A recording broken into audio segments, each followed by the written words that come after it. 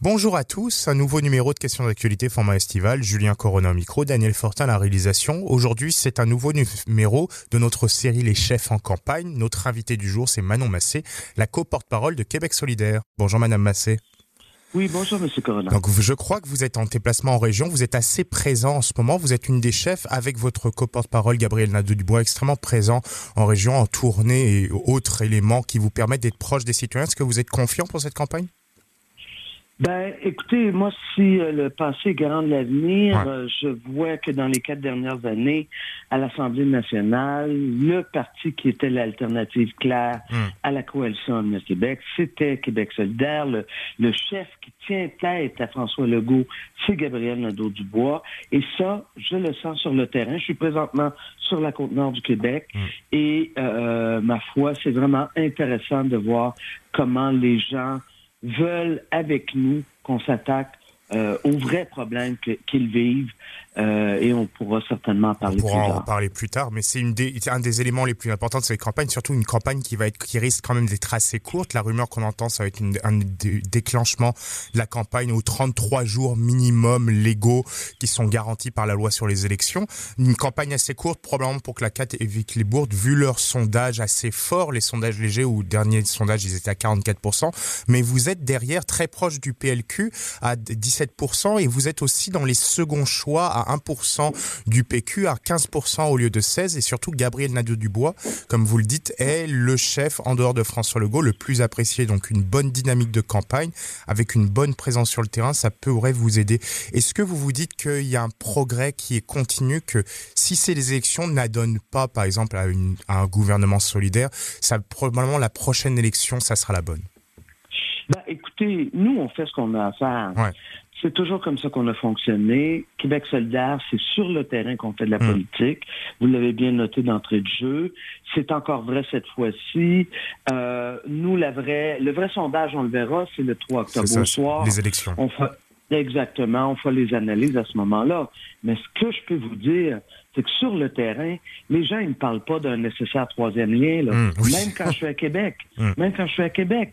Les gens ne parlent pas de GNL Québec, même quand je suis au Saguenay. Les gens me parlent du défi qu'ils ont à chaque jour de joindre les deux bouts parce que le logement est manquant partout au Québec, parce que les coûts du logement sont mirobolants. Augmente et la redistribution des richesses est de plus en plus bloquée au niveau de l'égalité des chances, au niveau de la réduction des inégalités. Et c'est un problème qui se voit de plus en plus depuis le début de la Covid. Mais ce qui amène aussi, quand on voit certains électeurs, surtout les jeunes, qui vous êtes premiers chez les jeunes, mais comme beaucoup de jeunes, on va dire 2/3 des jeunes sont un peu dispatchés dans l'équivalent des autres partis. Vous représentez, on va dire, un peu plus d'un tiers. Néanmoins, ces jeunes, quand ils sont dispatchés, ils vont plus dans des partis de droite, on va dire la CAQ, voire même le PLQ, le PCQ, et voudraient, à façon de parler, rechercher les mêmes chances que leurs parents ont eues sur l'accès à la propriété, sur la redistribution des richesses. Qu'est-ce que vous pouvez leur proposer qui ferait que ces jeunes soient plus incités à aller encore plus chez vous, par exemple, qu'aller chez des partis plus à droite, et donc peut-être aller à l'encontre aussi de ce qu'ils souhaiteraient à terme? C'est-à-dire que le chant des sirènes des partis de la droite au Québec, M. Corona, nous a donné ce qu'on vit actuellement. Une crise du logement, une crise climatique, une crise du coût de la vie. Alors, si les jeunes, c'est vraiment pour répondre au chant des sirènes qui s'en vont de ce côté-là, je pense qu'il y a un problème. Ceci étant dit, à Québec solidaire, nos propositions et la campagne électorale va être comme les autres, sera chiffrée. On va dire où on va aller chercher cet argent-là pour réaliser le projet de société qui est le nôtre. Et moi, ce que j'invite les jeunes, c'est pas juste de répondre aux slogans vraiment médiatiques des partis droites, mais d'aller fouiller et de confronter les idées qui sont mises et on verra en bout de ligne si leur choix demeure le même. Et au niveau de la confrontation des idées, vous êtes surtout depuis avec l'arrivée de Gabriel Dudoit, même aussi avec votre arrivée en co-porte-parole, dans une sorte comme certains partis de gauche le faisaient aussi en France ou en Europe, c'est une sorte un peu de démocratisation, de social-démocratisation. On essaye de se faire plus accepter par un électeur de gauche plus centriste qui permettrait un peu de rejoindre une population ensuite plus générale. Au Québec, il y a un marché politique pour ça. Plus de 30% des gens, plus de 30% des électeurs potentiels et des électeurs acquis recherchent une vision social-démocrate, qui pourrait aussi attirer des gens de centre droit. Est-ce que vous pensez que vous êtes sur le bon chemin? Écoutez, nous, on a toujours le même programme depuis la création. On le met de l'avant peut-être de façon différente, mais c'est toujours la même chose. Québec solidaire, depuis sa création, l'objectif pour lequel on est là, c'est de prendre soin du monde, puis de prendre soin de la planète. Ouais. Et prendre soin du monde, ça veut dire aussi prendre soin de nos services publics. Alors, moi, quand je me promène en région ici et que toute la privatisation du système de santé à la pièce donne le désastre et l'échec caquiste que les gens, par exemple, ici à Bécomo ou dans la région de René-Lévesque, doivent faire des centaines de kilomètres pour aller chercher un soin de santé. Ça, c'est une action libérale qui a été, je dirais, exactement. Alors, moi, il n'y a pas question de recentrage. C'est vraiment, nous, on est là parce que l'État doit servir à prendre soin de tout le monde.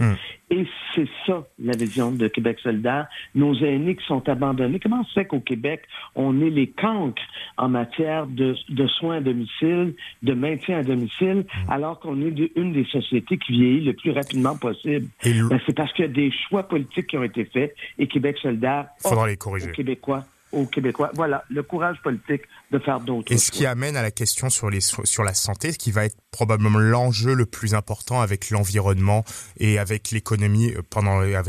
Par l'économie, on parle d'inflation surtout pour ces prochaines élections. Sur la santé, on a des problèmes dans le réseau, manque de personnel, urgence saturée, urgence débordée, temps d'attente exceptionnel, que ce soit même pour trouver un médecin, même quand on a un médecin de famille. Je sais que vous n'avez pas présenté encore votre plateforme, mais quelles sont vos propositions, surtout par rapport, quand on voit des incitatifs qui ont été mis en place par le gouvernement caquiste, ces incitatifs ne semblent pas suffisants pour ramener assez de gens dans le réseau. Est-ce que vous proposez d'aller plus loin, surtout vous attaquer à ce réseau qui semble partir à deux vitesses, où il y a une prééminence de plus en plus du privé. Et on voit d'un autre côté un candidat comme Éric Duhaime qui veut aller en mode full privé et qui pourrait pour certains mettre en danger l'universalité des soins de santé. Écoutez, je ne parlerai pas de son programme parce que moi, je pense que c'est le pire désastre que le Québec ne pourrait pas avoir. Moi, je suis assez vieille pour me souvenir que nos mères devaient payer pour aller accoucher à l'hôpital. Fait que moi, là-dessus, partez-moi pas là-dessus, j'en ai pour longtemps. Ceci étant dit, Québec solidaire, vous dites la CAQ a amené des incitatifs. Je veux bien, mais il n'a pas agi sur ce qui était le plus fondamental, c'est-à-dire les conditions de travail des femmes qui sont dans le réseau de la santé. Encore tout le long, durant les 2 dernières années, c'était vrai avant la CAQ d'ailleurs, le temps supplémentaire obligatoire était la façon de gérer de nos institutions de santé. Ça ne peut plus continuer. Il faut absolument que les conditions de travail soient au cœur des préoccupations. Et je vous donne un exemple. Pourquoi on n'hésite pas à faire des conditions de travail des médecins qui ne veulent pas qu'on touche à leur mode de rémunération? Pourquoi les gouvernements successifs ne se sont pas attaqués à cette situation-là alors qu'on laisse les infirmières, les préposés, être obligés de faire du temps supplémentaire obligatoire? Alors, il y a un brassage à faire à ce niveau-là. Et ces situations d'oligopole et autres choses, souvent poussées par les ordres, il y a aussi un problème au niveau du personnel qui est souvent lié aux ordres, c'est que les ordres vont refuser un peu de faire la reconnaissance du diplôme pour des médecins et des infirmiers étrangers, ce qui est demandé souvent par beaucoup de regroupements. Vous, à Québec solidaire, surtout par exemple avec l'immigration, hausse des seuils, proposition de faciliter ces ententes aussi, est-ce que ça serait une des solutions d'aller taper un peu dans la fourmilière des ordres pour pouvoir les forcer à accepter plus de médecins, plus d'infirmiers, et ce qui aussi à permettrait aussi de niveler un peu tout ce qui est conditions de travail et d'aider d'autres d'autres regroupements de travailleurs dans la santé à pouvoir améliorer leurs conditions et leurs membres et leur personnel? De façon définitive, il faut une réelle réflexion et un brassage d'idées avec les ordres, mais aussi avec les universités qui font la reconnaissance des acquis, pour qu'on s'entende tout le monde, et notamment au niveau des ordres, que les ordres sont là pour protéger le public, certes, mais pas pour protéger leur monopole. Et dans ce sens-là, on a vu des ouvertures, par exemple, la pandémie l'a obligé, au niveau de la délégation de pouvoir, au niveau des infirmières, au niveau des pharmaciens, il faut aller dans ce sens-là, et ça inclut, à mon sens, aussi l'accueil des nouveaux arrivants qui ont des expériences, parce que, à mon sens, puis là, je vais aller dans un autre domaine, au niveau de l'éducation, quand on est rendu à... Manque de professeurs. À un manque tellement grand qu'on ouvre la porte à tout le monde qui sont prêts à aller dans une classe, ben je me dis pourquoi on remet en cause dans ce cas-là. Puis voyez-vous, dans ce cas-là, il n'y a pas d'ordre. Quand on met en cause la contribution que pourraient avoir des gens qui viennent d'ailleurs, ou même qu'on interdit des femmes qui portent le hijab d'enseigner. Moi, je pense qu'on a du travail à faire et Québec solidaire aura le courage politique de le faire. Et ça me fait penser, une petite question un peu aparté. Je voulais un peu mettre de côté la laïcité, la question du hijab, mais la laïcité souvent considérée comme une valeur de gauche. Je vais prendre l'exemple français mise à l'avant par Jean Jaurès, une valeur aussi universelle, mais comment concilier cela avec l'opposition, avec la laïcité telle qu'elle est proposée au Québec? Souvent, on a une vision un peu, quand on dit que la laïcité au Québec est une catho-laïcité, comment faire en sorte qu'elle devienne une vraie laïcité universelle?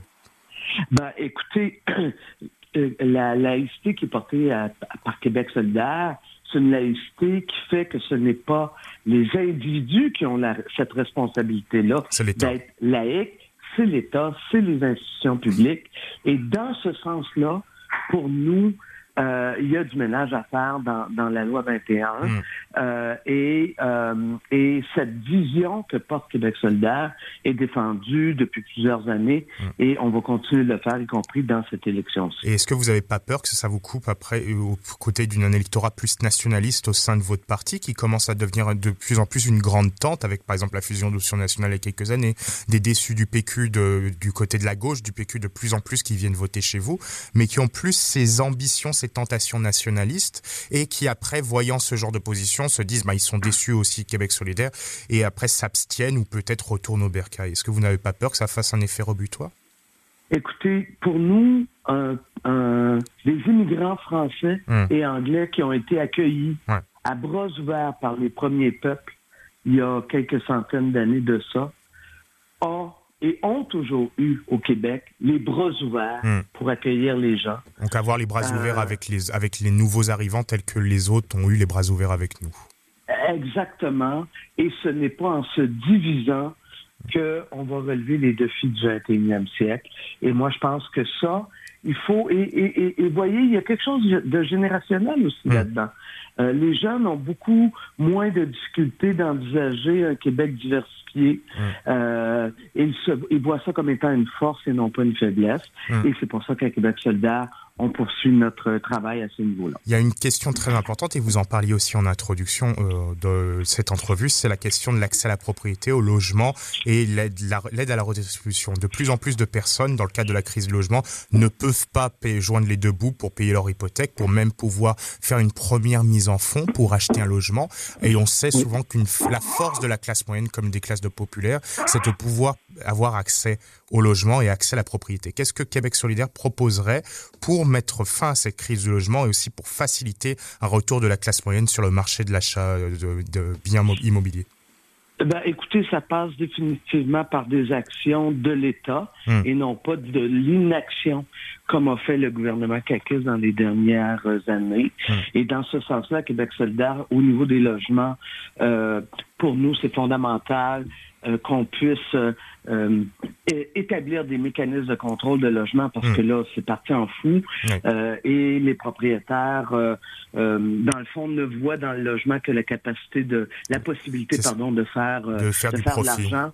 Alors que dans les faits, c'est le toit, c'est le nid d'une famille de personnes. Alors donc, il faut agir là-dessus. Il faut agir au niveau du contrôle des loyers. Il faut agir aussi au niveau, vous parliez d'accès à la propriété principalement. Il faut mettre des règles. Comme par exemple, actuellement, là, le Airbnb, là, c'est en train de détruire des communautés partout à travers le Québec. C'est ça. Et donc, il faut agir. Une situation de crise de logement liée au Airbnb qui avant était principalement concentrée à Montréal, mais on le voyait par exemple, j'ai pu être à Québec au début de l'été, on voyait des prix de Airbnb à Québec qui étaient juste scandaleux. Jamais on n'avait pu voir ça, mais ça fait en sorte... C'est vrai à Bécomo, c'est vrai à Tadoussac. C'est vrai partout. C'est vrai en Gaspésie, c'est vrai partout. Et on avait pu recevoir Madame Laflamme de la Frappe Rue qui avait pu nous parler que l'un des points les plus importants pour la crise de logement, c'est vraiment s'attaquer à ce problème d'Airbnb. Et ça se passe par une réforme du Code civil. Oui, exactement. Différents éléments, et dont notamment forcer Airbnb à être transparent et à jouer un rôle de contrôle au niveau de l'affichage qui se fait sur la plateforme. Ma dernière question... pardon, excusez-moi, je vous ai coupé. C'est parfait, oui, je devais aller vers là. Oui, ma dernière question pour cette entrevue, surtout sur les grands sujets principaux de cette élection, c'est l'éducation. On a un de nos collaborateurs, Olivier Jacques, qui est économiste et analyste politique. Il explique que l'un des problèmes par rapport à une de vos propositions en éducation, le financement du réseau privé. Vous proposez d'abolir le financement du réseau privé et que cette proposition d'abolition de financement aurait un coût direct pour les finances publiques, mais qu'elle pourrait être impraticable parce qu'elle ne tient pas en compte de la difficulté de modifier les institutions existantes et de surmonter aussi l'opposition aux réformes. Qu'est-ce que vous répondez à cela? En fait, simplement que si, lors du rapport Parent, les gouvernements successifs avaient eu l'intention de rendre laïque l'éducation au Québec, ils auraient cessé de financer les écoles privées depuis longtemps. D'une part, mais d'un autre part, vous allez voir lors de nos propositions, on va vous démontrer comment, lorsqu'on a de la volonté politique, on est capable d'aller aussi chercher l'argent nécessaire pour réaliser des projets. Pour nous, ce qui est important à Québec solidaire, c'est que l'accès public à l'éducation soit partout. Les écoles privées pourront continuer d'exister, mais l'État va cesser de mettre de l'argent là-dedans. Merci beaucoup, Madame Mathé, d'avoir été avec nous ce midi. C'est très gentil de votre part et merci beaucoup d'avoir accepté l'invitation de Radio VM. Ça a été un plaisir. On vous souhaite une bonne fin de journée. Je rappelle que vous êtes co-porte-parole de Québec solidaire et je vous souhaite une très belle campagne. Merci à vous. Merci. Au revoir. Au revoir. C'est tout pour aujourd'hui, c'est tout pour Questions d'actualité format estival. On se retrouve pour un nouveau numéro demain. Je vous souhaite une bonne journée aux antennes de Radio VM. Julien Corona au micro, Daniel Fortin à la réalisation.